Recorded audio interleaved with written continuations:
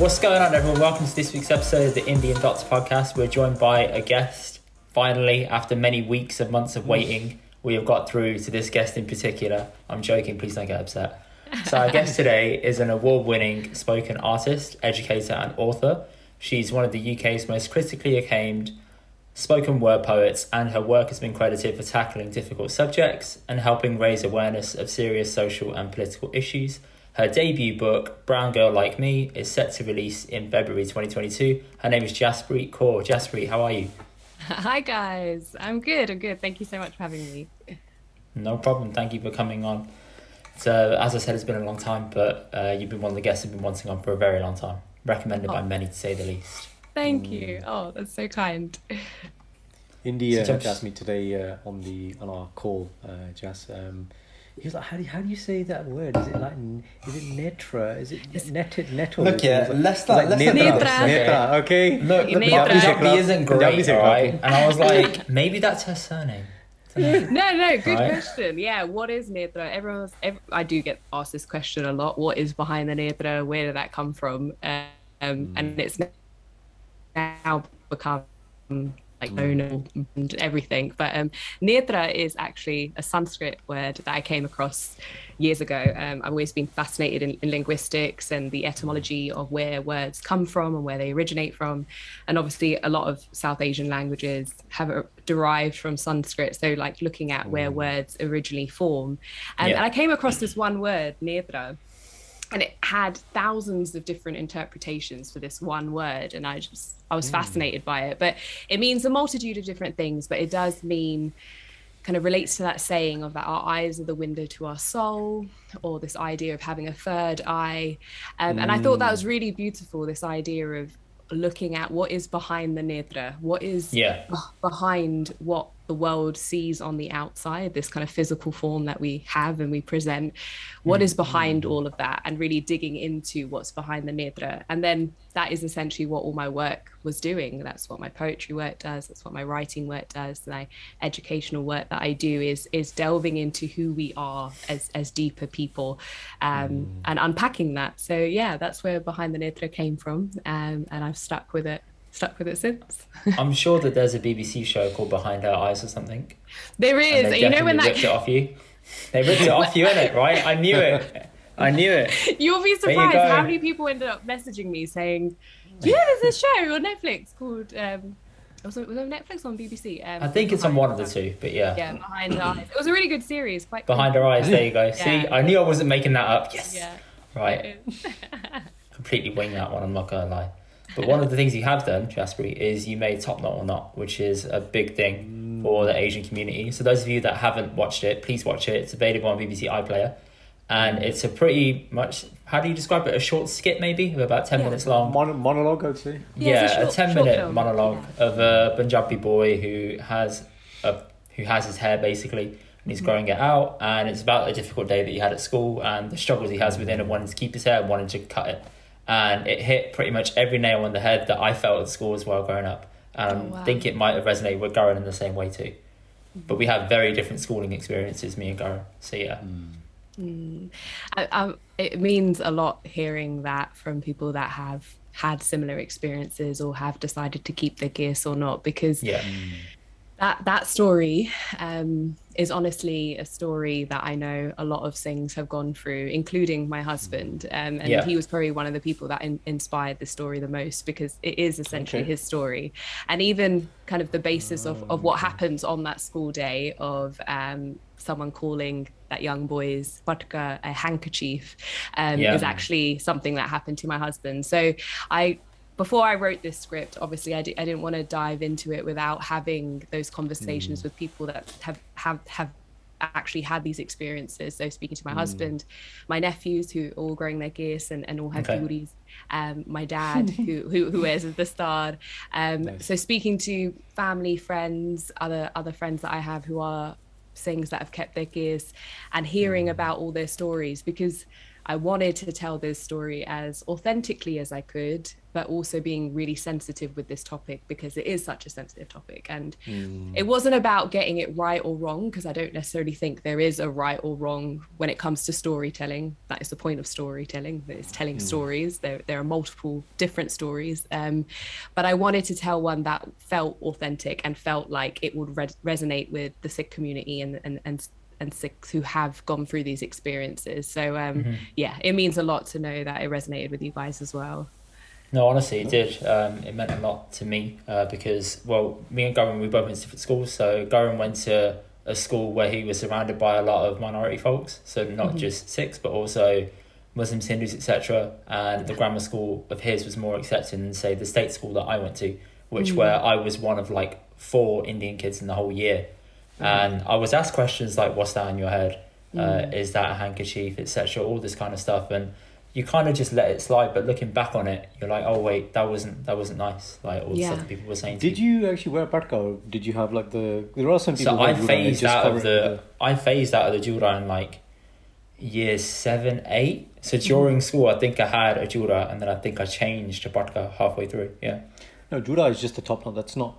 As in, did you have like a? I think I just had that. Yeah, that with like a handkerchief, let's say, on top. I guess they call it. But yeah. That's it. Oh, okay. Yeah, and it's interesting what you said there about like all those little comments that you would get, because that's what I was really trying to get across. That obviously when people watch the film, I don't want to give too much away, but when he's making that decision about his gears towards the end of the film, it isn't like there's this one day where you go through this radical decision of kind of keeping your gears or not. It's all these small microaggressions of like things that happen over time, a little comment here, a little comment there. It's not always a big dramatic event, which is sometimes how it's been conveyed on TV before. Like this big dramatic thing happens and then you go home and you're like deciding whether you want to keep it or not. And I wanted to convey that it's not always like that. It's these little microaggressions, these micro assaults that I describe microaggressions like paper cuts. It's like you get a little paper cut here, a little paper cut there, a little paper cut there. And over time, they hurt and it hurts. But at the time, you might not really realize what's going on, or you don't take it too seriously. Or you're just like, okay, that doesn't mean too much. But over time, it will impact how you feel about yourself, and it will impact some of the decisions you want to make. So that's one of the things I did want to get across, that it isn't always this one big dramatic event. It's sometimes these small drips of things that happen over time. I was expecting that. Before I watched it, it was like, oh, it's going to be a shot where whatever's happened, maybe he's been a fight and his case is open, he's walking home and he's got his back on his hand. But actually, the story you told probably represents like a bigger portion of what people have, and it's the ongoing thing. And looking back at it now, if you don't have sangat, if you're not in a strong community, if you don't have your mom and dad telling you sakhiyan about, Guru Sahibs and Kes and Bhai Mati Das and all these things, then actually it's hard. It is hard. And that's where I think Indy and I had slightly different kind of experiences, where actually I was around people who never disrespected my case or my parka. I never felt like I was outsider. But then the other thing, Indy, was I went to India a lot. Like I used to go every year, man. No, you did, for sure. I only went probably about 2-3 times in my whole life. I think 3 times, twice to Punjab, that's it. And that once was when I was very young, and once was like 2-3 years ago. No, 4 years ago. So very different experiences. And with that going, you're talking about Sikhi role models. I'm talking about just role models around me, like my brother and my dad. I saw that they kept their hair and they were older than me. So anything that I sort of had an issue with, I'd tell my brother, and my brother would say, just tell me, I'll beat him up. I was like, it doesn't really work like that. You're kind of in university and I'm going through this right now. But then, it's... The other thing I was told as well is if anyone touches your jura, you're allowed to do whatever you want. You can fight back, you can kick, you can scream, you can punch, you can bite. I was like, oh, really? That's like code red. So if anyone touches it, it's game over. You can do what you need to now. And then at the end of the day, mum and dad said, if anything happens, we will back you up in the headmaster's office because it's a religious thing and they shouldn't touch it. I was like, right, that's good to know. It didn't come to that, but it's good to know that if that happened. But knowing what your rights are and knowing what's acceptable and not acceptable is so important, that we are teaching that to young people. And also what you're saying about role models as well, about whether it's role models or just having Sangat around you that it can support you through all of this makes a big difference, because going through these struggles alone is hard. And there are kids that are going through this alone. There might maybe young kids that don't necessarily have people in their family who have perhaps kept their Sounding kids boards. or have a sounding board. So I'm glad we're now starting to have these conversations, and there are these wider networks out there and different Sikh organizations out there doing what they can for young people to know that they're not alone in this, that there is support out there, and if they are struggling, to find the help and find some support. There are parents out there now that are kind of going in different directions, and they're saying, because they had it so hard growing up, they don't want their kids to keep their hair because they don't want them to go through the same adversities. And I think it was one of my family members asked me, how was it for me growing up? And I said I was okay-ish to a point. I still had comments and like issues, but I think society nowadays, it depends on where you are, doesn't it? I initially said to them, it's not as bad nowadays, but it really depends on where you're from. Yeah, so if you're from a really poor area that people don't have any sort of education behind it, you're gonna be met with more adversity than say if you're in a posher area where the comments are a lot more subtle and you wouldn't really feel it when you're younger, but you might understand it when you're older and look back on it and think, oh shit, actually I was being given the same type of abuse but in a much more subtle, sugar-coated way.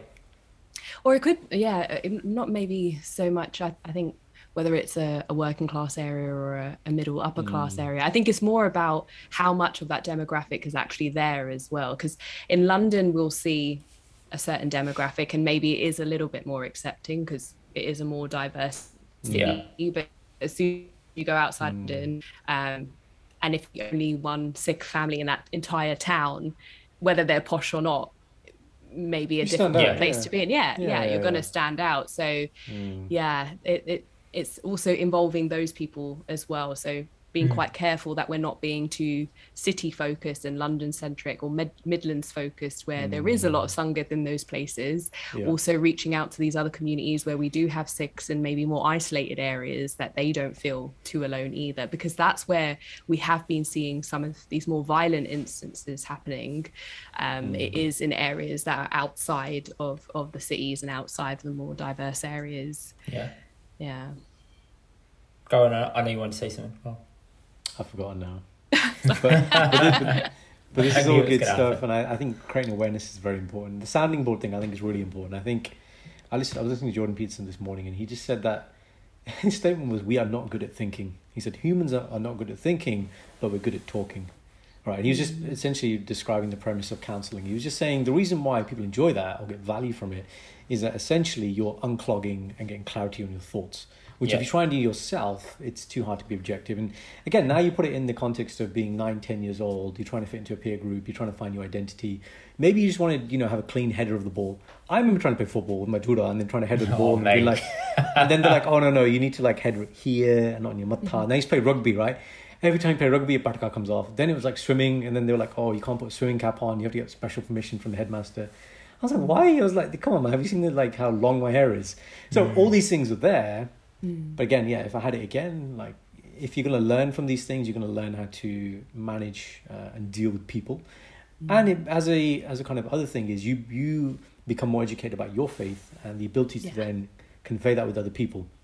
Like now, like there's been a big movement, I'd say last 15 years about, the Sikh contribution in terms of the world wars, right? And there's a lot of people about, look, our faith is around protecting other faiths. It's about doing seva.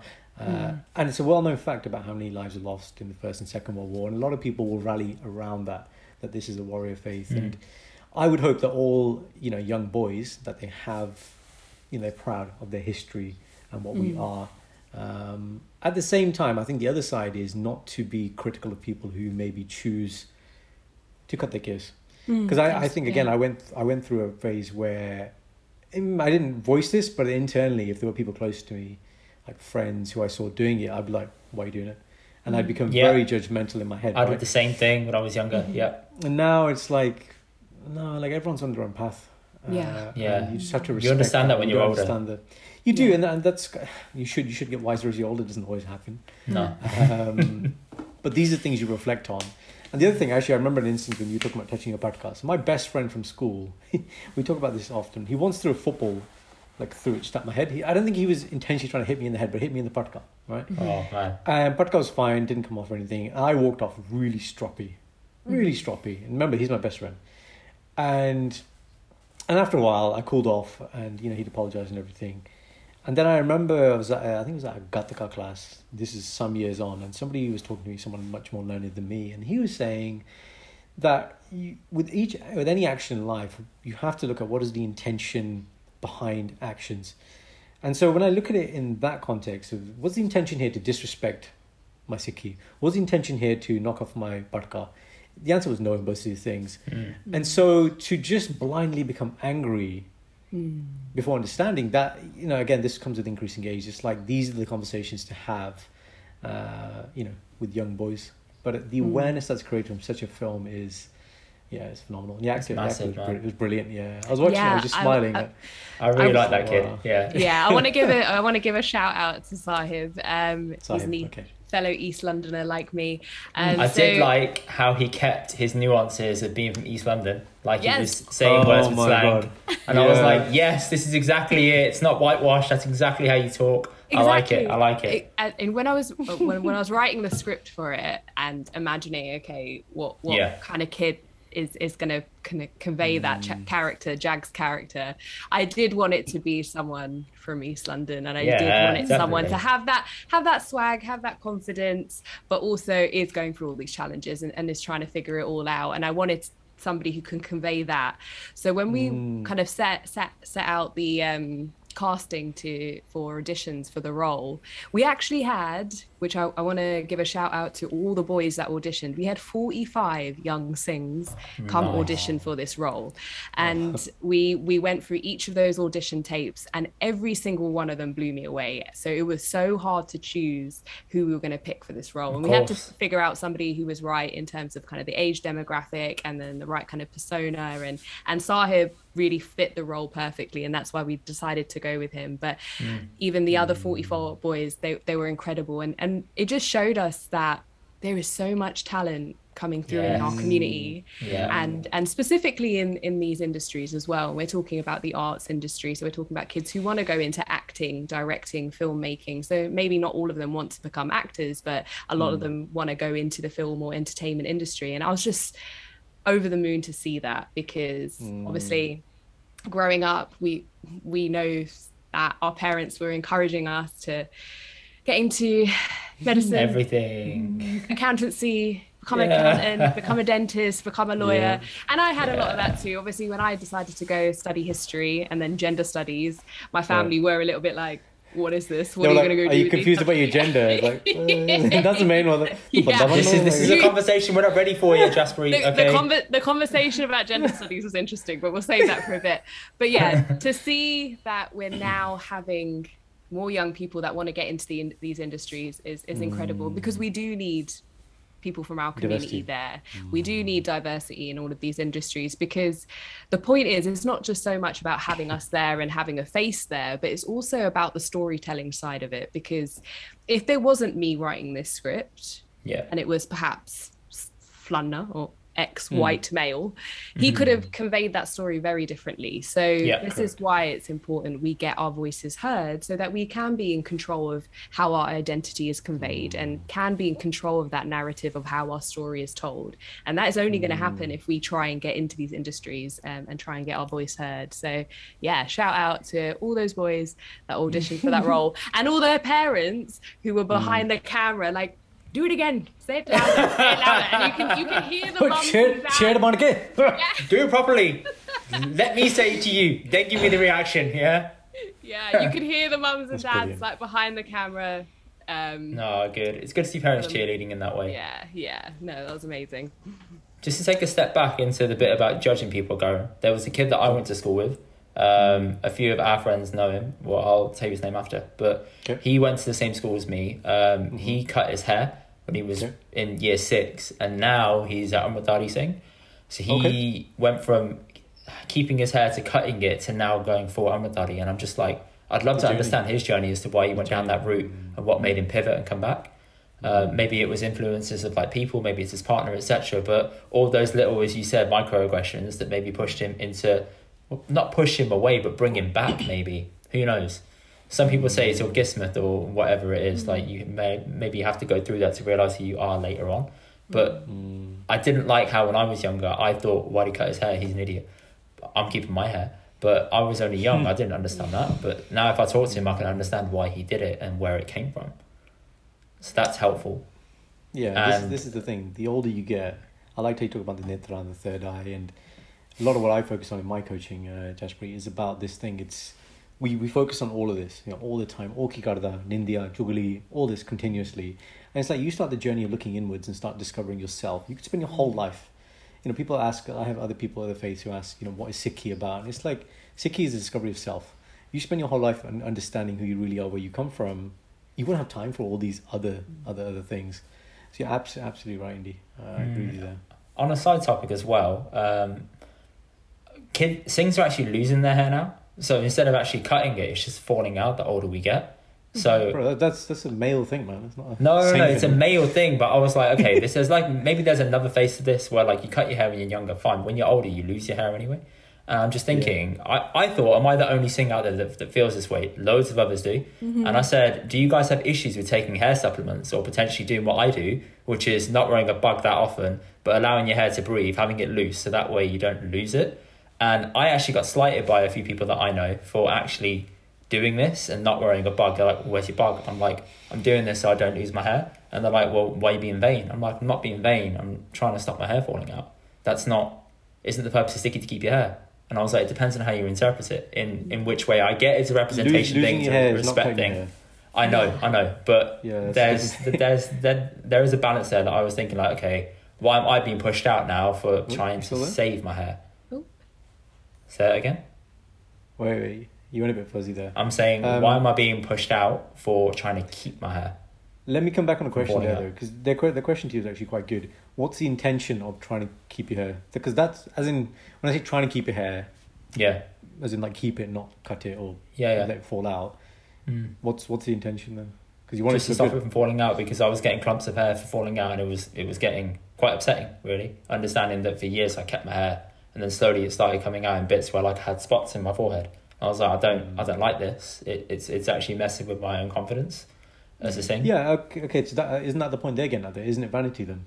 You don't want to be bold. It's not vanity. It's confidence, and it's also how I feel within myself. Yeah, so it feels good. But it doesn't mean that I'm disrespecting Sikhi any more by doing. No, this. I agree. Yeah, I agree. I think exactly what you're doing right now of asking yourself these questions. That's the point. Is the journey, and that's the point that. Asking yourself these things of your relationship with this, or understanding how you're feeling about this is the whole point. So I don't think there is no right and wrong. There is no black and white with these situations. I think what you're doing right now of asking yourself about why you feel these certain ways or where these feelings might be coming from is really valid. And I think that's the really important part. And figuring out what is right for you, because as we've said before, every single person's journey is going to be completely different. And everyone's connection with their gears is completely different. So keep asking yourself those questions and keep figuring it out, I think. Of course.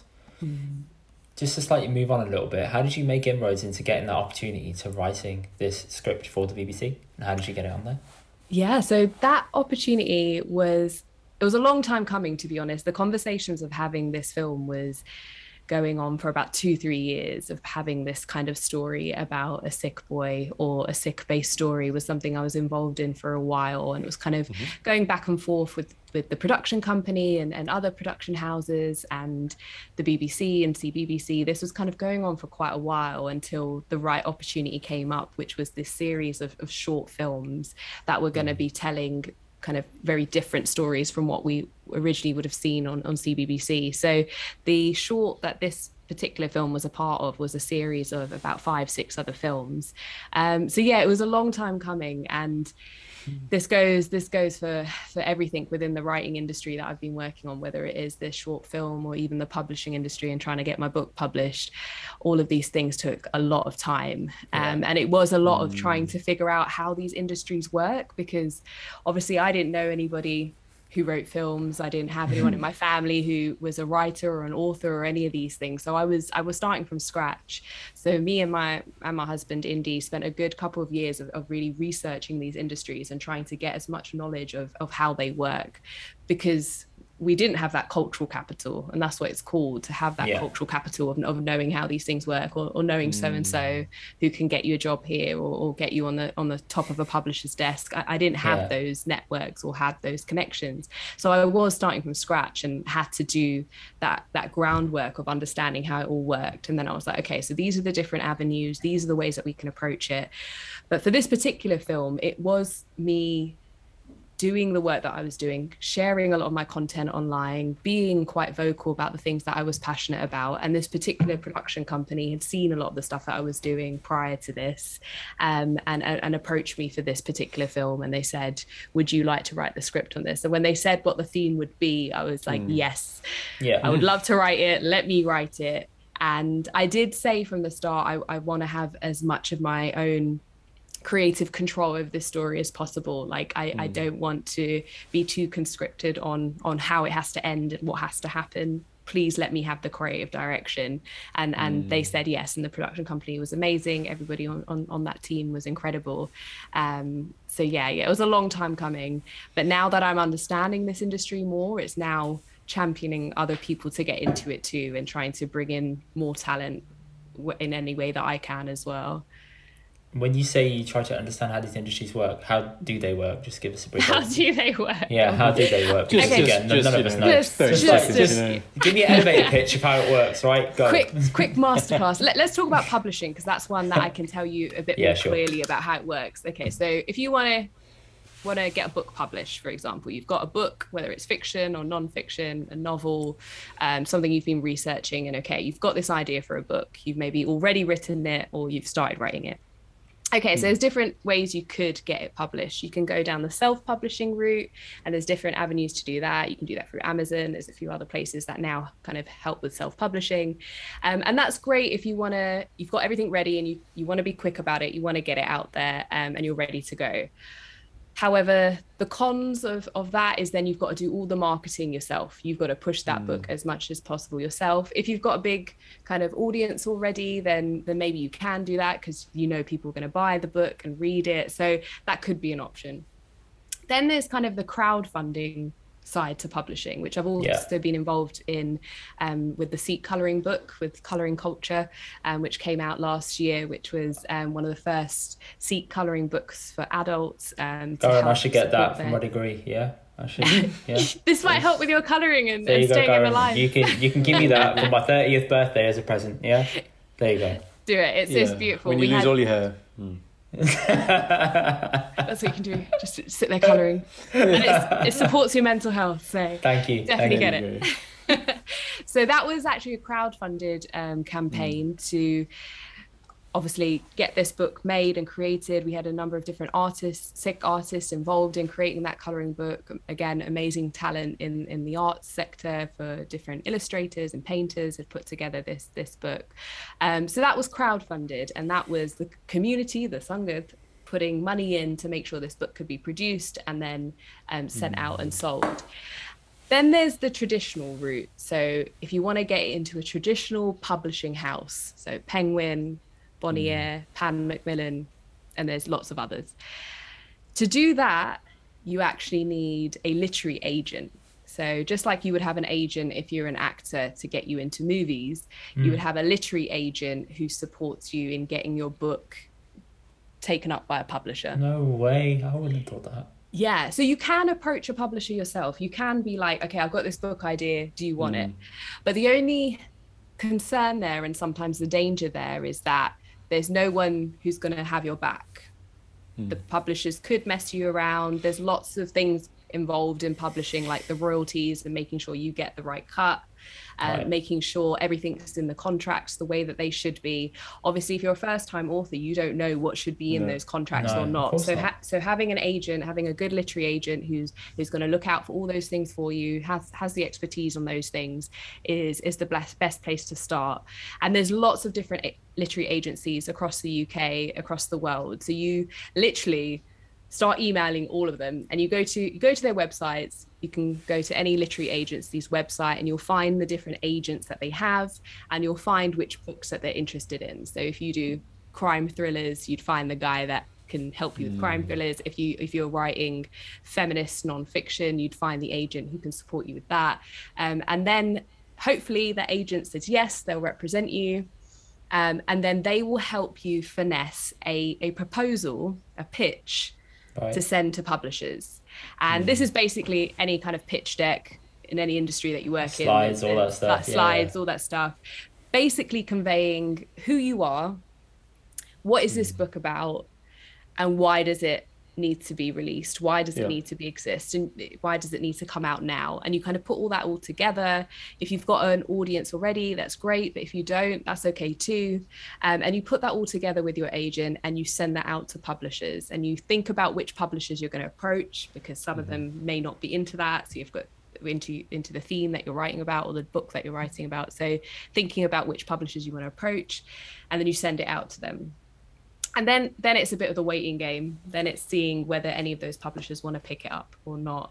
So yeah, that's the kind of 3 different routes that I researched. I looked into crowdfunding, I looked into self-publishing, I looked into the traditional route. And I personally felt like the book that I've written, Brown Girl Like Me, I just really felt like it deserved to be in a big publishing house. And obviously the benefits of that is that it's going to get into shops, it's going to get into bookstores across the UK, across the world. They will support you with the marketing and the publicity. You get an editor who helps you really finesse that book to the best that it can be. And I just felt like this book really deserved that, and I really wanted to push for that. So yeah, that's a quick masterclass on how to get published. That was pretty good. I can't lie, that was pretty good. It's gonna be a good snippet, Indy. Yeah. It took you how long to write your book then? When did you start writing it? Did you have intentions of putting it out regardless of what happened?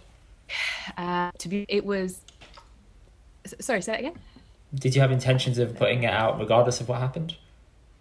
Yeah, I think if it didn't get picked up by a publishing house, and once I tried that quite a few times, if it didn't work, I would have self-published it or perhaps crowdfunded for this book, because I knew it needed to get out there some way, shape or form. And my plan B was then to self-publish, and I was like, if it gets to that, then fine, I'm going to put in all that effort to market the hell out of it, and make sure it gets everywhere it can. So that was my plan B. And I may take that option for other stuff later on down the road, who knows? But yeah. But this book was, to be honest, it was 7 years in the making. So wow. I first thought of the idea for this book when I was doing my master's in gender studies, and that's when I first thought of the concept for this book, because I grew up wanting a book like this to exist, a book for brown women on how to navigate what it's like for us navigating this intersectional identity all the time. And I remember growing up always feeling like I wish there was like a guidebook on how to deal with all the things that we as brown women go through, but that book never existed.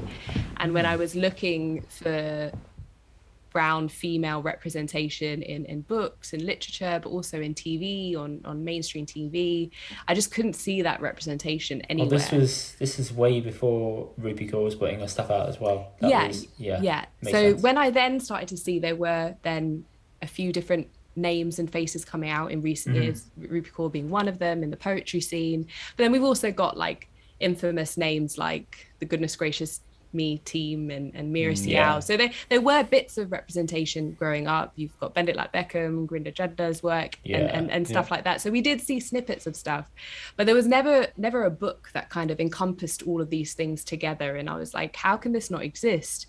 And when I started researching whether there were any non-fiction books on South Asian women, the last book to have been written was in 1978, and it was by a woman.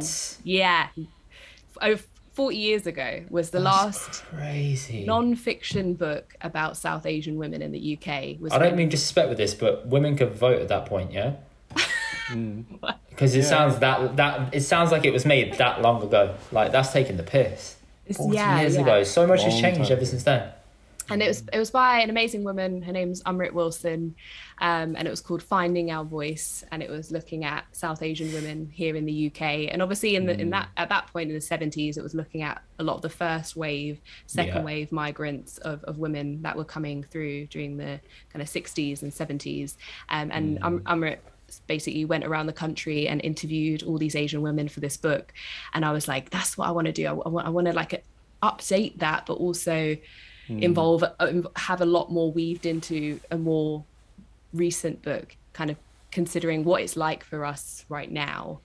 So yeah, that's what inspired me to write the book. That was about 7 years ago when I first thought of the idea, and I was kind of penning it for years and I had the skeleton of the book thought out quite a few years ago about what chapters I wanted to write and how I wanted to research it.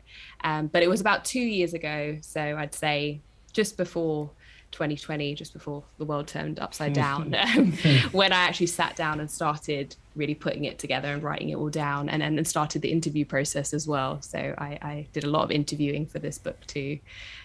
So yeah, it's been a long journey, but it's done. See, in my head, I would have just thought, yeah, let's just make a book, put it out there, see if there's any feelers, and then that's it. It just gets published. But you don't think that there's interviews, there's a long process, there's agents. It sounds like acting, basically. In the way where you have to go through many processes to qualify yourself to even get the opportunity to write the book. Yeah. That's or in your case, have it written but need it publishing. Yeah. And it works out differently for different people. I know some people who have written fiction, so written like an entire novel within maybe a few months, and then pitch it and it gets picked up. So there's no one set route. No, even J.K. Rowling got rejected by like 11 publishers. The famous story. Yeah, it's a famous story that everybody knows and every author ends up quoting, and I've ended up quoting. How many people told you, like, if it doesn't matter, keep going, J.K. Rowling? Like, they must have said that to you so many times, and you're like, fuck me, man, I've heard this before. Like, leave it, please. It's not helping me. Published. That's it. No, I get it. That's respectful. But I do give that advice to everybody. If you really believe in that book, if you really believe in that story, keep pushing, keep trying, try different avenues. If something isn't working, shake it up and try something else. But yeah, don't give up. Because not many people know this, but Goran actually started to write a book, but he put it on hold for a little bit. Really? So Goran, do you want to tell people about this? Yes. So I started writing the book called Just Keep Failing. So a lot of the public speaking that I do, the stuff I do on stage, is around... Initially, it was around failing and changing the perception of failure, and this idea that... So, okay, I'm a doctor, fine, I had really good grades and all that kind of stuff, but the older I've gotten, it's the understanding that, good grades doesn't equal success in life. But when you're in school, and especially when you're brown Punjabi, like you said, there are certain things you aspire to, and there's this false... I call it the Brown formula, this false narrative that, if you become one of these jobs, you have one of these jobs, that success, happiness, fulfillment is just going to come as a byproduct. And when I got to 23 and graduated as a doctor and felt really happy, by 25 I was disillusioned and thinking, so where are these other things? I'm supposed to be at the hill of, I'm there, like the rest of life should just be easy and happy, and it wasn't. But when I started writing the book, what I realized is when I was getting into it, I was trying to give a lot of value to people and to give them a framework and how to approach, the chaos of life. And it was while I was writing, I had a period of lots of chaos, which I hadn't, I hadn't thought it was going to happen. And like most chaos, it just kind of just happens. And that was a very bad period of anxiety. It's the first time I'd been through anxiety properly, and it crippled me to my knees. In India knows, but to the point where I wasn't able to eat, I wasn't sleeping properly, 1 cup of coffee a day, my concentration was gone, and all these pursuits I had across many businesses, they were just on hold. I couldn't function, and it was at that point where credit to my wife. So when I was going through it, see what she said to me. She was like, "Okay, each day you need to write, just write, and because one is gonna you're gonna dump what's in your brain on this paper, but B, this stuff is going to be gold, because when you come out the other side and you're a phoenix rising from the ashes, you won't be able to remember how you felt when you were here." And actually, I was looking at that stuff the other day. So it's quite a bit of stuff I've written, and had I not been through this chaos, it would not it will obviously be part of the book now. And I kind of felt, if I'd written this book and got it out, it'd be a disservice, because people may read this book and think, his life is so easy, he just got good grades, he's a doctor, like it's easy for him to say you can be successful because of this, and this. And I was like, I really needed chaos. I really needed like chaos in my own life, and to reflect on that. And now I have a deep appreciation of people with anxiety, which again, as a doctor prior to that, people would come in and you can sort of dummy empathize or sympathize, but you don't really know how somebody feels unless you've really been through it. Whereas now I think I can do that with patients, but B, where it's actually been more helpful is colleagues where you can see the signs and the symptoms. So during COVID, I've had a lot of, because I do coaching anyway, I've approached a lot of colleagues about wanting to get into this kind of stuff. And the more you share your vulnerability, which I presume you'll have in your book as well, the more people just open up and they keep coming with their own vulnerabilities. And I just found, okay, there is a way to help people now. And then obviously extension of that now will be, well, okay, so in the Punjabi Sikh community, where are we talking about this type of stuff? So I'm already thinking about kind of a lecture series, going across gurdwaras and just talking about a couple of key things, depression being one of them, anxiety being one of them, suicide. I had a guy the other day, very good friend, Kaka Tamateban. Yeah. He was at my house, he was just chilling out, and he told me about 3 or 4 different young Sikh guys who have, outwardly appeared good lives, happy, good jobs, and just, commit suicide. And we started talking, and we're like, where is this coming from? Like, how much anguish must there be that they thought this was the answer? So that's why I didn't put the book out. It was like, okay, I've written all this stuff, and it's like, you could probably find this stuff elsewhere. It's all very personal development type stuff about failing, and you need to get over failure. But I was like, no, but where's my story in this? This is just me regurgitating other stuff, which is why I paused. So I'm still writing it, but it's evolving. So Gaurav, right now on this podcast, on this day, which is the 13th of October 2021, when are you going to put this book out? And when am I going to read it? It's going to be released after I've left this world. After you've left this world? Yeah. What, I'll keep will. I leave Indie in my will the rights to my book. The first copy. The rights, the first copy. The first edition. Yeah. Signed. Give me the royalties. He's not going to have long left anyway. You'll enjoy it for like a few months. I'll set up a company, the Indian Doctor Company Limited, and then we can put it under there. You can just sign it to that, perfect. Sorted. No, but you know what you said? You said 2 things that really stood out to me from what you just told us, was that firstly about chaos, and then how valuable chaos can be, and I've used that word before when I've described my journey with anxiety attacks and depression, because that's honestly how it felt. It felt like chaos in my mind, because it would be thoughts and feelings and fears just literally like wild horses, like running through my mind. And I remember when I first had an anxiety attack, I was only about 13, 14 when the first one happened. And I thought I was dying. I literally thought I was having a heart attack, because that's the only thing medically that I could relate it to. I was physically, my chest would tighten. My heart rate would increase. My breathing would increase. I would get like cold sweats. My hands, my fingertips would go numb.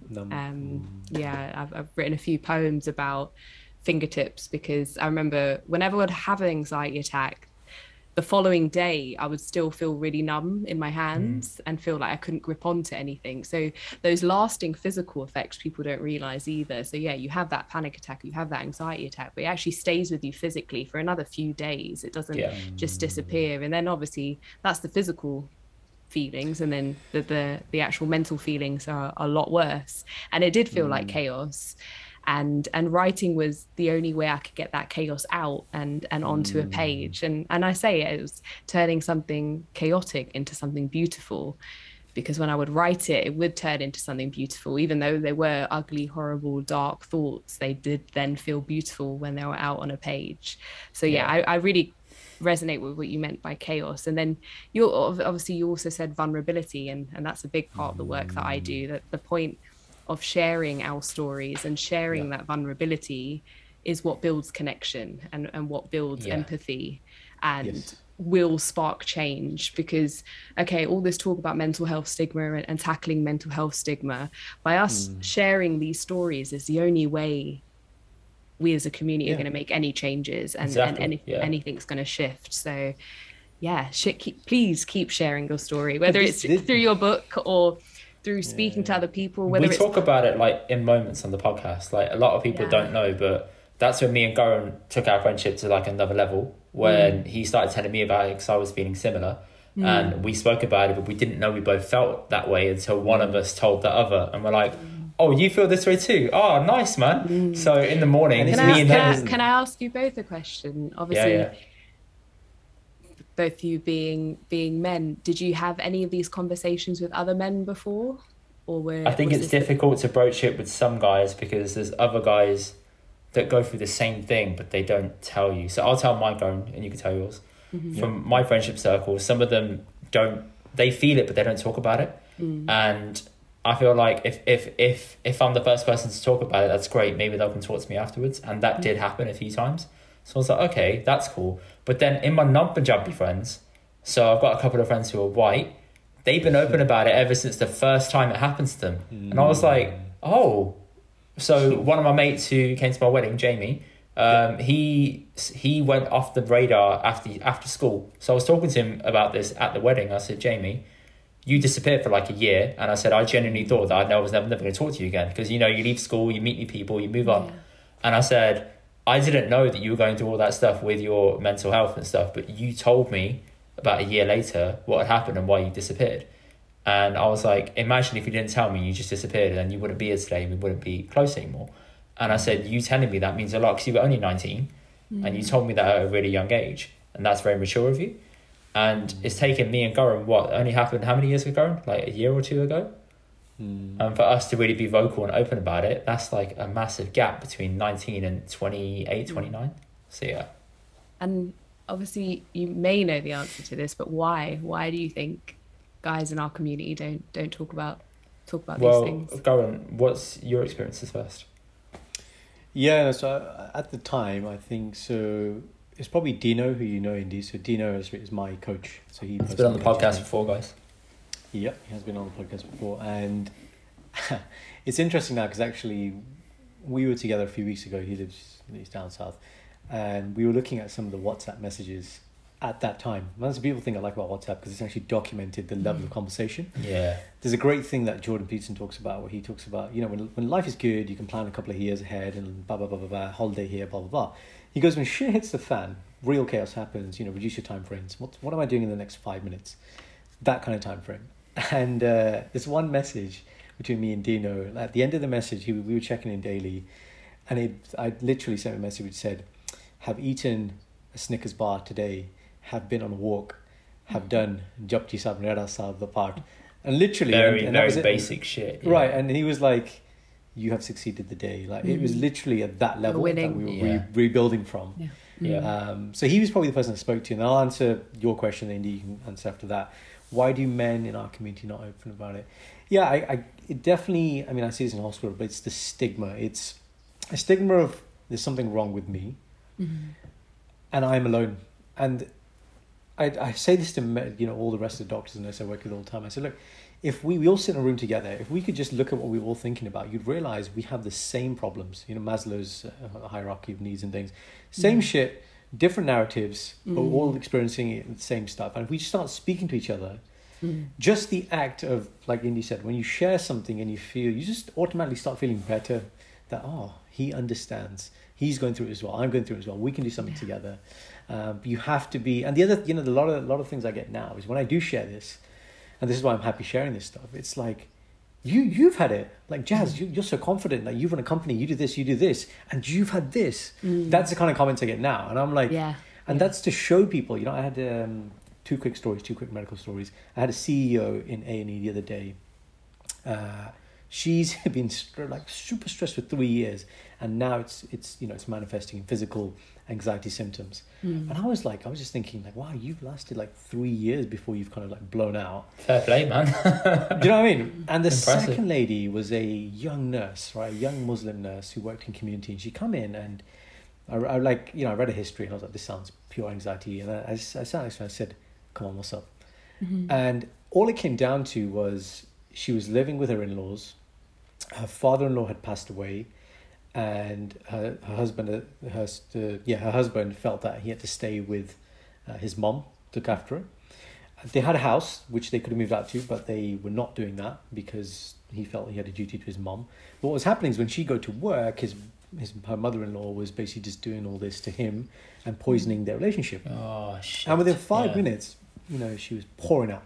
Like, she was tearful, and I was basically just doing coaching with her, like, where do you want your life to be, and how can we get there, and da da da da da. And by the end, like, again, I haven't fixed anything here. The issue is still there, but she's been heard. She doesn't tell her husband about this. She doesn't express her feelings, her thoughts, and emotions. She doesn't feel like she has a right. And I was like, it's just so rife. And the thing I said to her at the end was, look, my experience through anxiety has taught me this, that it's not that some people have mental health disease and some people don't. Everybody is on the spectrum, and it just takes a few small spikes of this chaos to come, and you're off kilter. So this whole movement about how do we bicep curl for the brain, right? Is prevention is the best cure. Doctors say it all the time. So what are you doing day to day to preserve your mental health? Yeah. This is where the work needs to be done. Don't wait till acute crisis to then be like with a psychiatrist or being sectioned and taking tablets and all these things. Yeah, but no one tells you this in school, Gareth. Well, I know, but this is what I'm telling people. This is the journey, man. This is one of my things to champion. Do not wait to crisis point. Do not wait. Support. If you go to the gym to build your muscles so you don't get diabetes and heart disease. People are paying £500 a month for their gym subscriptions. £500 a month gym subscription. You don't tell me that one, man. Mate, it's London gym. Oh, London, that's some mad inflation. I'm definitely not. But yeah, no, absolutely. Don't wait till crisis point to seek support. See your mental fitness in the same way you would see your physical fitness. And that's exactly what I'm trying to convey to people as well. So find what tools work for you. Of course, there's the professional services, whether that is looking for medical support or forms of therapy, but then there's other things that you could be doing on a daily basis that do support your mental fitness. So do not wait till crisis point. Do not wait till all of these signs, physical and mental, start coming through. Or going back to the why of why we don't talk about it or why we didn't talk about it. Was that your question originally? That was about 10 minutes ago, but why didn't we talk about it? Because you're not sure who's to talk to about it. That's a guy. You can talk to girls about it because girls are a lot more open about it, and they have their own little girl chats, and you guys, I'm really stereotyping here, but you'll sit down, you'll have a little cry, and you'll tell each other stuff. Guys don't have that. We just have let's go for a meal. Let's talk shit about memories. Mixed grill, mixed grill. Or it has to be through certain vices, and I've kind of seen that firsthand. Yeah, so some guys drink. And then they start opening up, and I'm like, oh, okay. Yeah. If that's your lubricant, then fine, I understand. But but it shouldn't take for that to come out for you to be able to say how you truly feel. Yeah, absolutely. And this is why when I talk about being a feminist, when I talk about breaking down patriarchal structures, and people are like, oh, here she goes on again, the angry feminist. What I'm actually trying to say is that patriarchy kills us all. It kills women, but it also kills men equally. When you say patriarchy, what do you mean? So patriarchy is structures that... hierarchies that mean that men are above women for X, Y, Z reasons. So that's kind of a quick summary of what patriarchy is. And just like you've got institutional structures of racism and racist structures, you also have of certain races being dominant than others. With patriarchy, it's different sexes being dominant over the others. But what I'm trying to show people is that those same things that hurt women do hurt men as well. So, for example, by forcing really strict gender constructs of, okay, girls are emotional and girls cry, but boys can't, and boys need to be stoic and strong. And these are things we're imprinting in our kids from the day that they're born about how they should behave. All of this terminology, all this language of what we're saying to boys and then saying something very different to our daughters, it might not make an impact straight away. You might not see anything straight away. And this is what I've seen firsthand from the men in my life, that it's fine when they're younger and during their teenage years, they're okay, their mental health is doing all right, they're kicking back, school's fine, whatever. They go to uni, they're still all right. it seems to kick in the late 20s, early 30s. Yeah. Yes.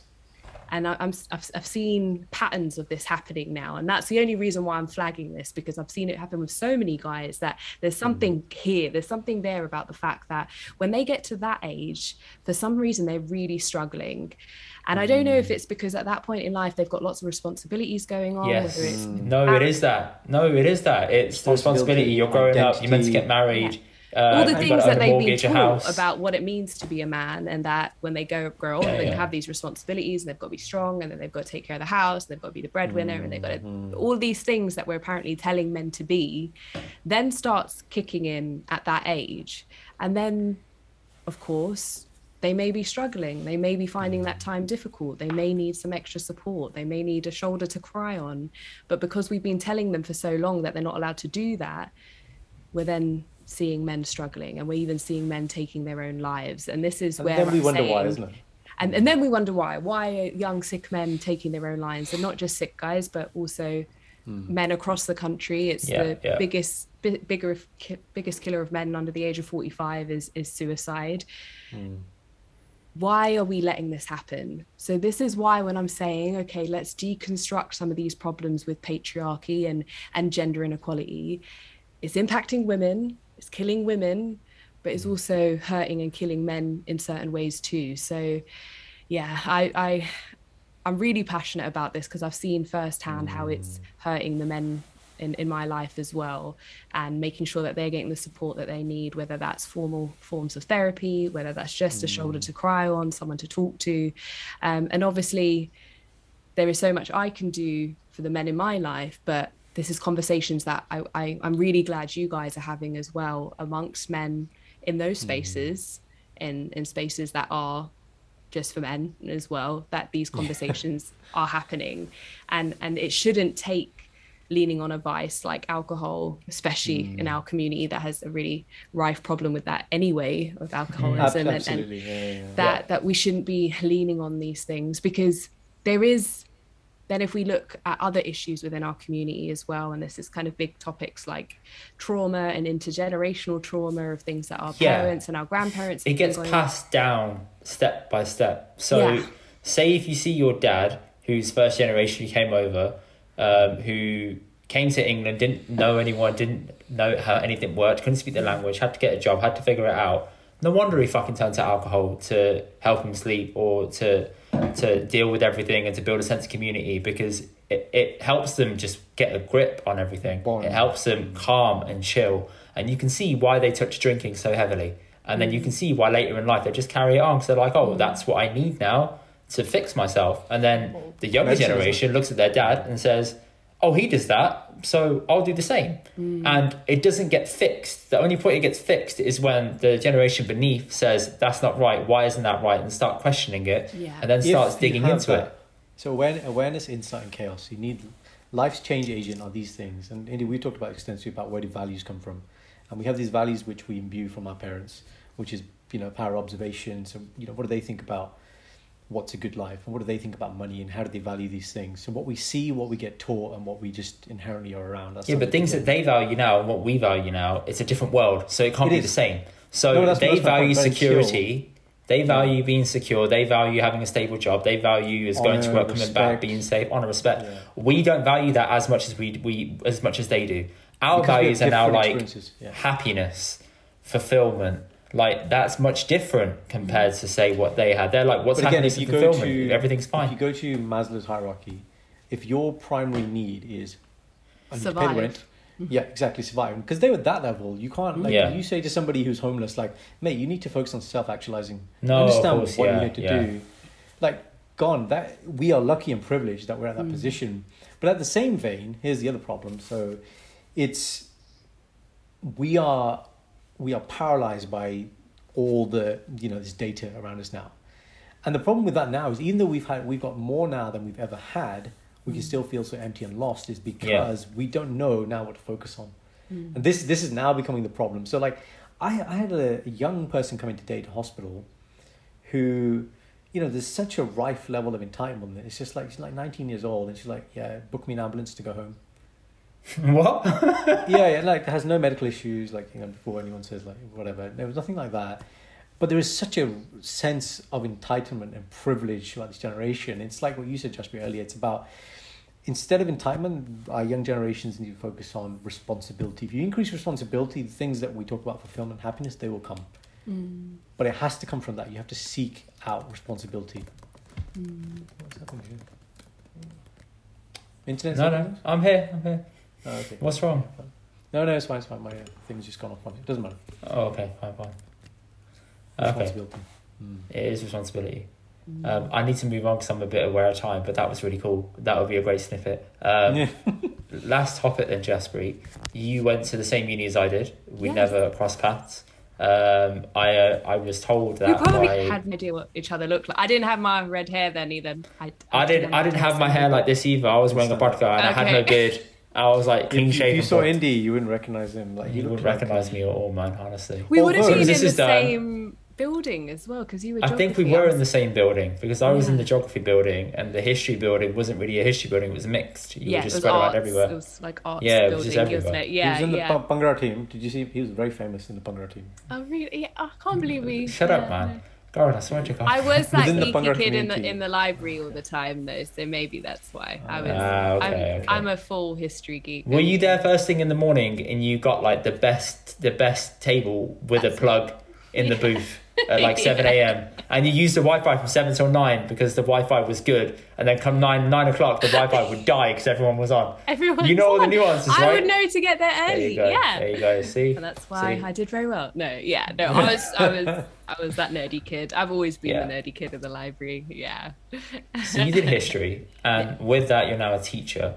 But one thing I did notice was you obviously sent us a bio of everything you've done, and one thing I noticed was you did a poem outside Kensington Palace, so Partition 47. And I was thinking, okay, did you learn about the things like the partition outside of just home in university or in schools or anything? How did you acquire that knowledge? Because when I learned that, it was very late on. It was in university. It was through a Sikh studies course. It was a little bit of my degree. But that opened a door to a bigger thing that I learned about.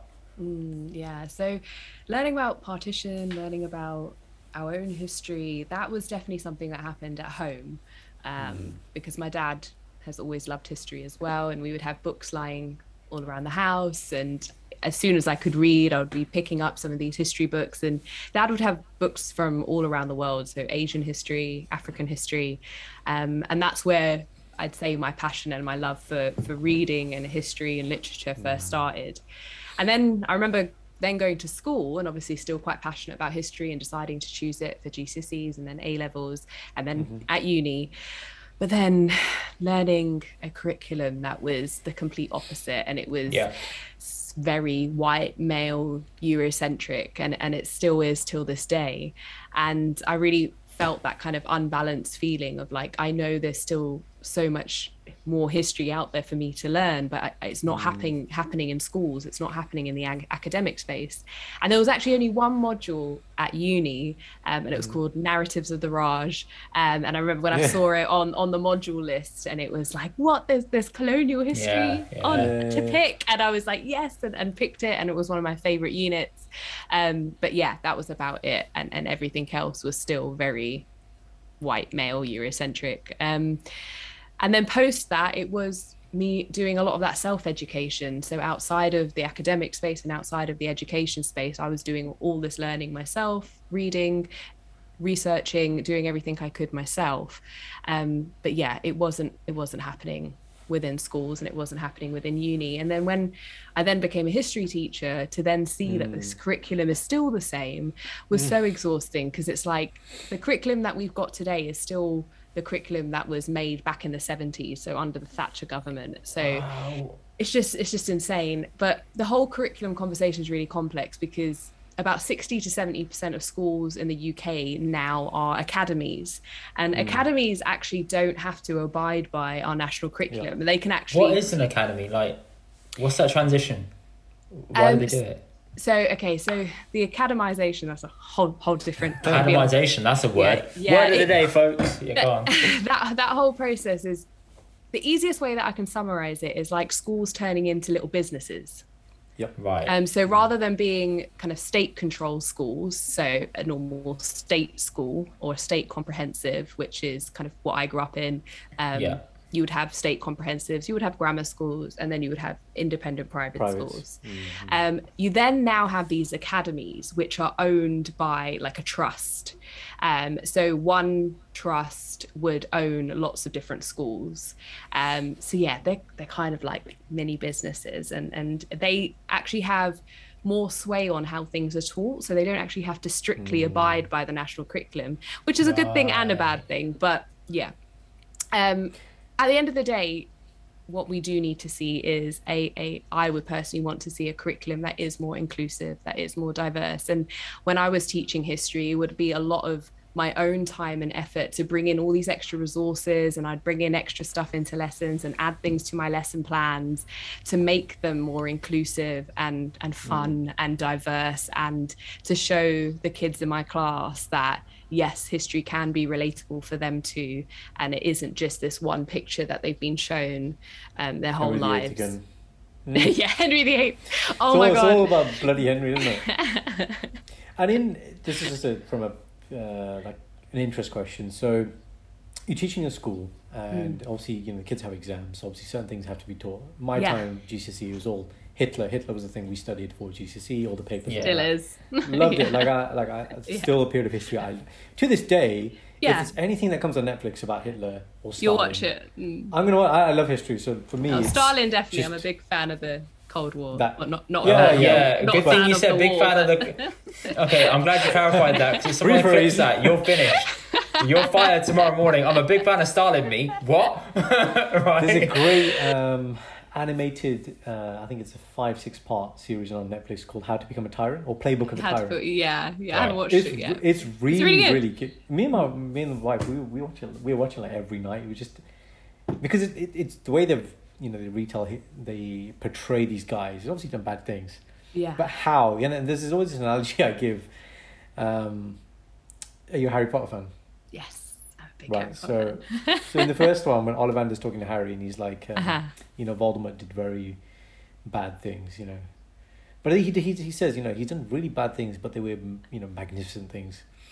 And I give that kind of analogy when I'm talking about certain tyrants, where it's like, okay, hands down, these guys did really bad things, but the ability to do these things, to be like, okay, I'm going to do this, this, and this, and they actually went and did it. And that's what this series kind of looks at. It looks at, well, how do they actually construct these things? And it's really interesting. Anyway, my question was, so when you say more inclusive curriculum, like, what do you actually mean? Like, what gives one or two examples of what would you actually teach in school, like that's outside of the kind of current stuff? Okay, so I'll give one example of, so when we're teaching empire, which is in the curriculum, there is a section in year 9 where they learn about empire. Empire being? The British Empire. The British Empire, right. Or looking at empires in general, because it's not just the British Empire, there's multitudes of different empires throughout history. But let's just talk about the British Empire specifically. The way that it was taught for a very long time was almost like celebratory. This was the British Empire. This is the amount of the world that they owned. This is what they did and went into other countries and made them more civilized and governed them in this way. And for a long time, that's how it was conveyed. There was nothing about the atrocities of empire or the millions of people that were killed or displaced or what impact empire then had on those countries. So that's just one place where we could say, okay, this is what the British Empire was. This is what they did. Fine. It's not a story about good and bad. I'm not saying it needs to be that story of good and evil, but it needs to show a more realistic, balanced, more nuanced understanding of what that period was and the impact that it had. So that's just one example of what they could do differently. But in school as well, with the Hitler thing, they always say, oh, Britain was amazing. We saved the Second World War and all that shit. The French did nothing. And I'm like, go to French schools and see how they're teaching it, because it's very different. And I'm like, go to Germany and see how they teach it. And they own the fact that Hitler was a massive genocidal person, and they own it. They're like, this is what happened, this is how we recovered afterwards, and this is where we are today. But there's nothing like that in British. And there's nothing like that we're in Britain. denial. The British history is in complete denial about all the atrocities that they were involved in, and if anything, just don't want to admit it, because and there's loads. They get on, for some reason there's this big complex here about the apologies that are required, or feeling guilty about stuff that happened. We're not asking for too much of that. All we're asking for is a recognition that it did happen, and not to just completely just try and blanket over it. But yeah, that's one example. Another example is of teaching the Vietnam War, which is another period of history that I love. And the way that it's taught is it's called the Vietnam War, and it looks at America's role in what they went and did and how they got involved in the Vietnam War. It shows very little from the Vietnamese perspective. If you go to Vietnam, when I was in Vietnam a couple of years ago, they tell a different side of the world. The complete opposite. They say it's the American War. They say Americans came here and this is what this is what happened. And obviously it's a very complex issue of communism and what was going on in Vietnam, and there's lots of other players involved, but it was also a proxy war of communism and capitalism going on at the time. But yeah, that's just another example of where it's being taught from just one lens and one perspective, and we need to be seeing these different perspectives in history and pulling in all these other sources and viewpoints and voices to say, okay, this is what a fuller picture actually looks like. Objective truth.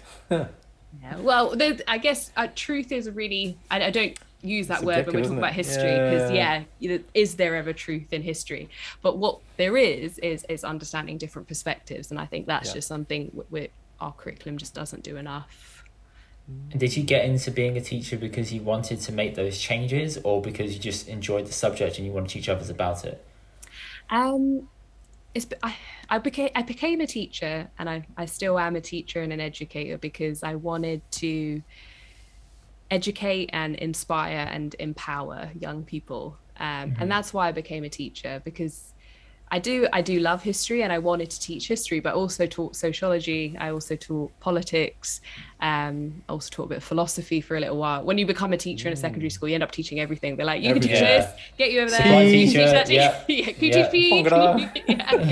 There you go, you're teaching everything, just because there's so many cuts in education that this is what happens. But I became a teacher because I wanted to change young people's lives, and I thought it was really important for them to see someone like me in the classroom too, especially teaching a subject like history, because I do not look like your typical history teacher, obviously. So for them to see someone that looked like them and sounded like them and was similar to them was something I was really passionate about. And I had a teacher who completely changed my life growing up, because as I mentioned before, I was a kid that was suffering from anxiety, suffering from depression.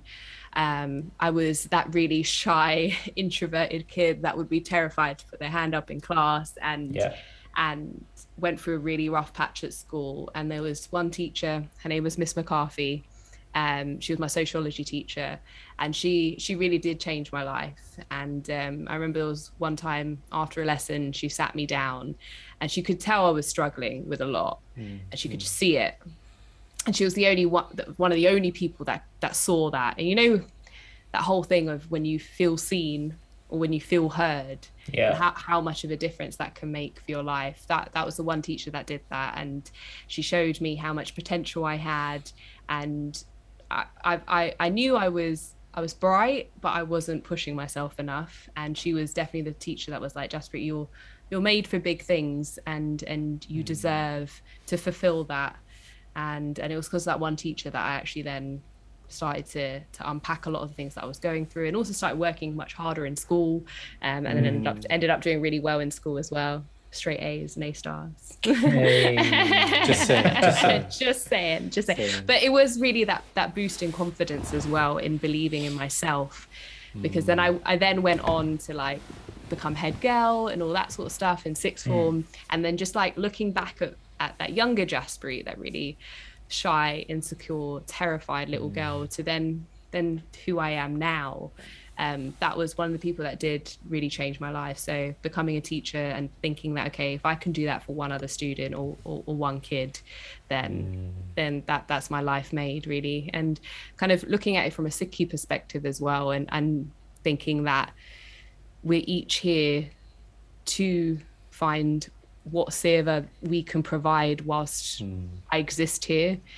I feel that the seva that I can provide can be through teaching, and that can be one way that I can help people, as well as the poetry and writing. So it does connect to my journey and my path in terms of Sikhi as well, that being a teacher feels like my seva as well. And when you went to do gender studies, how was that received by the family, like how you said earlier? And just premise that with, what is gender studies? What is gender studies? Okay. What is gender studies? Man, woman, done. This was the question. Could you imagine when my baba, when I was telling my dadaji that, oh, I'm going to do a master's now and finish my degree, I'm going to do a master's. He's, oh, that's great. What's the master's? And he knew obviously he understood I was studying history, so he understood that much. And then when I was he thought it couldn't get any lower. Yeah. He was like, they settled for the fact geography geography. Yeah. That's how you get lower. They settled for the fact that I wasn't going to be doctor, dentist, lawyer, accountant. So I think by that point they were like, okay, she wants to be a teacher. Okay, we understand that much. But then, I wanted to do gender studies, and explaining to my family what gender studies was a lot of fun. But to summarize it, the master's was a little bit of sociology, it's a little bit of social policy and politics and anthropology, but it's looking at the study of gender. So what it means to be a man, what it means to be a woman, what it means to be female, male, and everything on that spectrum. Looking at stuff like sexuality, looking at stuff like masculinity, but all the interesting stuff behind that all as well. So we're looking at kind of historical perspectives, cultural perspectives, social perspectives, how it relates to faith, how it relates to identity, and then also a lot on social policy and politics as well, about how it involves in the political space too. So it was really interesting, and then I had to do a research thesis that year as well, and I decided to do my thesis on a really heavy topic. Actually, it was on female infanticide in Punjab. So I was looking at why specifically in Punjab were there some of the highest rates of female infanticide, which is the killing of a baby girl. This is weird. The reason why I'm saying this is because my dissertation was based on something similar.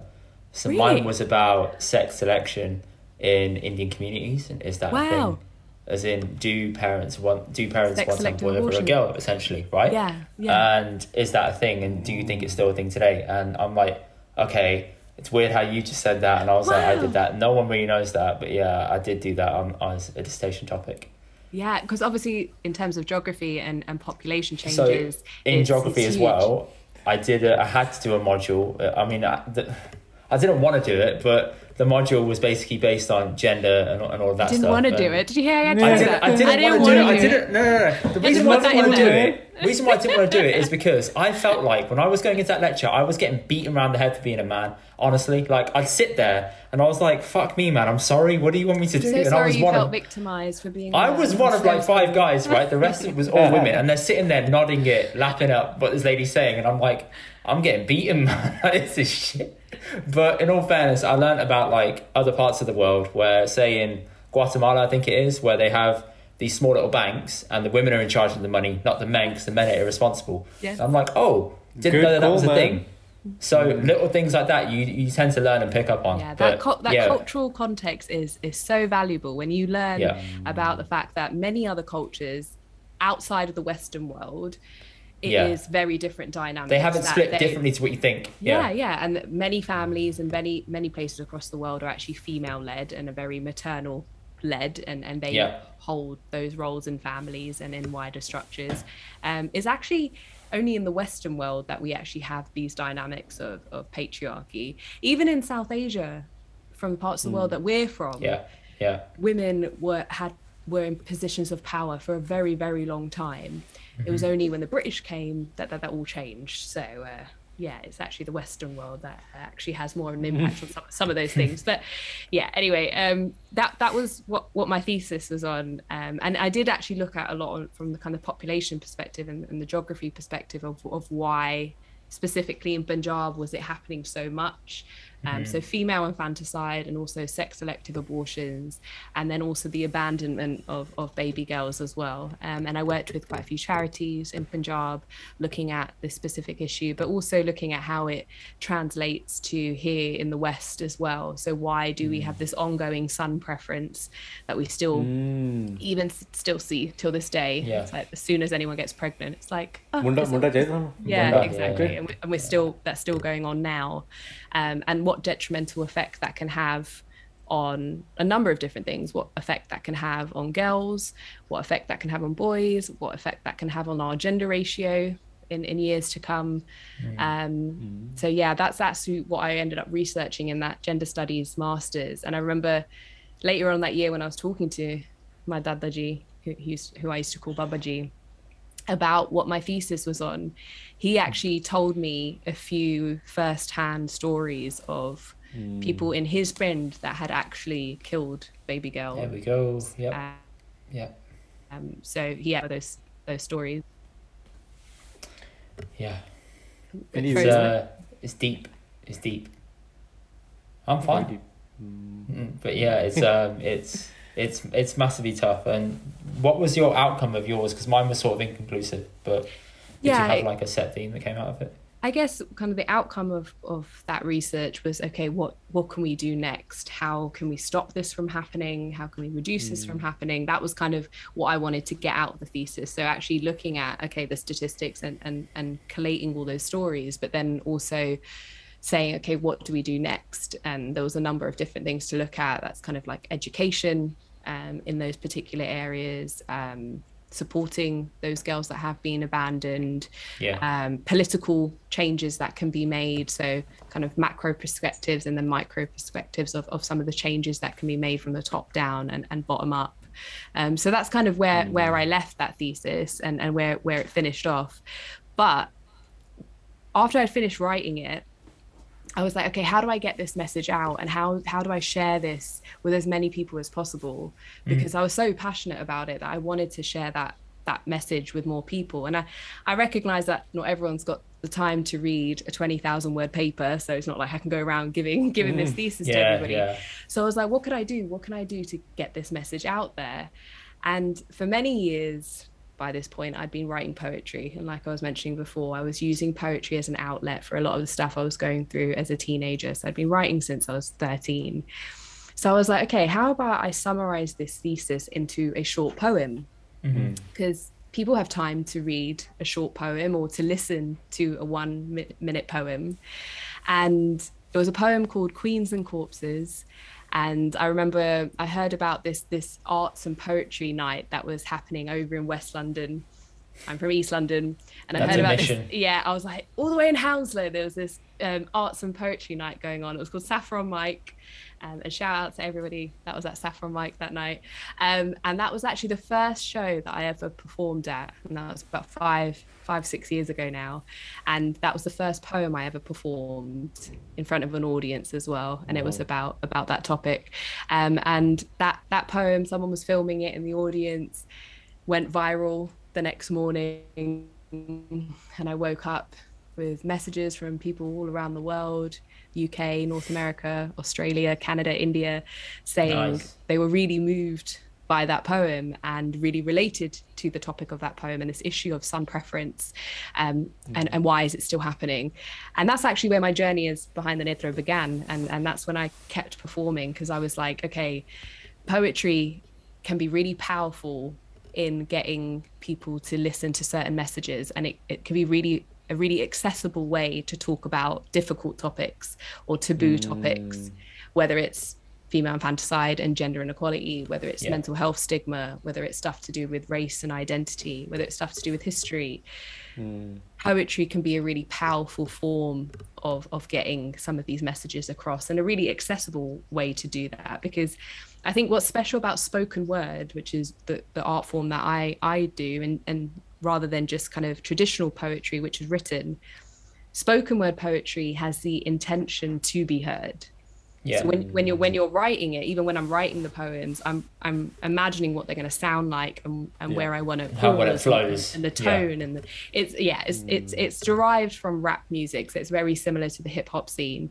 That spoken word poetry originated as political poetry. So for communities that were marginalized or muted or ignored, spoken word poetry was the way to voice their stories and to voice the things that they needed to share. So that's why I find it so powerful, and that's why I love it so much. But yeah, that's actually where my poetry journey started as well, at the same time as when I was doing my master's. And I think that's a good place to have a full circle moment from what the conversation of how to enunciate your YouTube channel and name to how it all finished. I think that's a good place. But Jaspreet, before we finish, I do have to ask you some quick fire questions. Yes. So the rule is you have to tell me the first answer that comes to your mind. Oh God. Any long pauses, you will be penalised. No, I'm joking. There's no nothing's gonna happen. I don't know how it you. Just be honest here. Just be honest. Okay. All right. You ready? Yes. Okay. What's your favourite food? Roti. Be more specific. What in roti? Actually, alright, okay. I'll do one or the better. other. Tell me your death row meal. my death row meal would probably be roti, saag, and dahi. There you go. That's it. Boom. Cool. Makki di roti, normal roti. Makki di roti now. I'm going to have to There you change. go. Sorry, see, I'm not good at this. With saag, there you go. It has to go. I get that. I understand that. What's the name of the temple that we pray at? Gurdwara. But it's not See a how she says temple. it, Gaurav? See how she says it? No. But I'm also going to correct that it's technically not a temple. I know it is. But the reason why I say it in that way is to stop people from being like how do you say Gurdwara? People are like Gurdwara, but I'm like I have to get you to say it. Oh, the whole Gurdwara. Okay. Exactly. Yeah, okay, right, there you go. yeah, There you go. okay, That's yeah, why I said it in that way. I know it's not, but yeah. Yeah. Humble the poet or Rupi Kaur? Rupi Kaur. Okay. Biggest idol growing up? My dad. Very good answer. You'll be getting some hugs the next time you see him. Watch. What's the one thing you would change about the school curriculum? Making it more inclusive. What's the one thing you wish you could tell your younger self? Be brave. And what's your nickname at home? Oh God. Do I have to say this out loud? Yeah. Let's go, man. Let's go. Let's guess first, Indy. One guess for you, Indy. One guess for me. Good. You're going to both Jesse. guess? We're gonna guess. We'll guess first. Okay, go on. Give me a I guess. said Jesse. Okay, I would say Jesse. So, is it actually to do with your name? That's the first thing. Was it like a complete random one? Is it like Laddu or something? Like what? If it's like a happy random, random in which nicknames. case we're not gonna get it. We're not gonna get it. You know what? I don't have one nickname. There's multiple nicknames that my Go on, family have for read me them because off. I am. I'm Sorry, waiting, man. ek, do, Well, tin. I'll tell you the one that I Bunch of- hate. I'll tell you the one that I hate the most because I'm Prito. just gonna let you. Yes. Prito. Oh my God. Yes. It's see, it's such the connotation of that word. I don't know, man. You think of just like some old auntie eating Prito. laddus at the Gurdwara, like Prito auntie. Prito auntie. No, you know they said like. You'll know the kids will be talking to other kids and be like, you'll know it's Prito auntie because she's got red ball. She's Lal got red ball. Lal They're gonna ball be like, lady. Lal bal bal, yeah. Yeah, that's the one that I hate, and Okay. my brothers know I hate it as well, so they'll say it on purpose. But yeah. I've got Oh, I'm the Prito. youngest of 4 siblings, so you Four, can okay. imagine how much I get picked on. So Yeah, definitely. Indy's the same. I'm the same. I understand it. Youngest of three. His it's fine. wedding reception recently. So his name's Indaveer, and so I've it's got the just same name as my husband. I've not heard many Whoa, Indies wow. that are Too also many- Indian. I need to meet this guy, man, because too many parallels between me and him have emerged. He's in there. this He's there. conversation. Look, he's right He, there. by Put him the on way- camera. he did Put him come on the in, now camera. he's ran away. By the I always way, do. last I always question. Do you know how you also said that the story is based on your husband's journey? Yeah. In the series, Yeah. the kid said he got the number off a goodie called Holly. Did your husband get the number off a goodie called Holly? Oh, He right, ain't okay. chatting to no Harleen. No, I'm All kidding. right. No, I'm joking. Harleen. No, that's it. I'll tell you why I put that bit in. And some people are like, oh, why did you put that bit in? Da, da, da, da. I put No, that- it's real. No, it's real. And I wanted young sings to feel like, you know what, they can get a girl's number too. And the thing is, we are British Sikh, and I think this is something Yeah. that we don't. Part of our identity, yes, is that we're Sikh, but we're British as well, and that I think was beautiful about what you said. Yeah. It's marrying the two. It's not like we're not Singhs from India. That's a different experience. And, Yeah, people are and it's born something here. realistically teenagers go through. They are going Do, to man, be yeah. chatting to whoever and want to get so and so's number. So it's a true depiction. So yeah. There you go. And lastly, your book recommendations. If you want to tell us now, you can tell us now, or you can tell us after, and we'll drop it in the little caption of the. Oh yeah. Yeah, Let so- me have a think about them, and I'm going to give you a Yeah, couple have a that you think. can suggest. Do you want to tell people how they can find you? So everyone can find me on Instagram, Twitter, YouTube, Facebook, all those good places at Behind the Netra. And when's your book coming out? So Brown Girl Like Me is coming out next February, so the 17th of Feb 2022, but it is available to pre-order already. So And where can you pre-order it? at all good bookshops, so Waterstones, W.H. Smith's, Amazon, you can find it. You can find it everywhere. So yeah. There we That's go. a polished And answer that, there, my yeah. friends, is how you plug something. Okay, Yeah, like that. at all That's how you good do it. bookstores, right? All You good know what good bookstores. bookstores You're like, are. whoa, You'll be whoa, there. whoa. Amazon? Damn, right. He's gone again, isn't he? Oh Yeah, man, he's but right. thank you, You just Jaspreet, froze in the aka funniest position. Yeah, you're Just like- literally froze like this. Anyway, thank you, Jaspreet, aka Prito. Thank Oh, you no! for coming on. He I went should there. not have told you guys that. I'm gonna regret that. On an actual level, I need to meet your husband just to see Yes. how, Bring how him on his camera. name is Get him in the on. video Get, as well. get him on camera. Get him on next. No, I'll happily pop up him on the podcast next. Go and Yeah. we'll sort it out.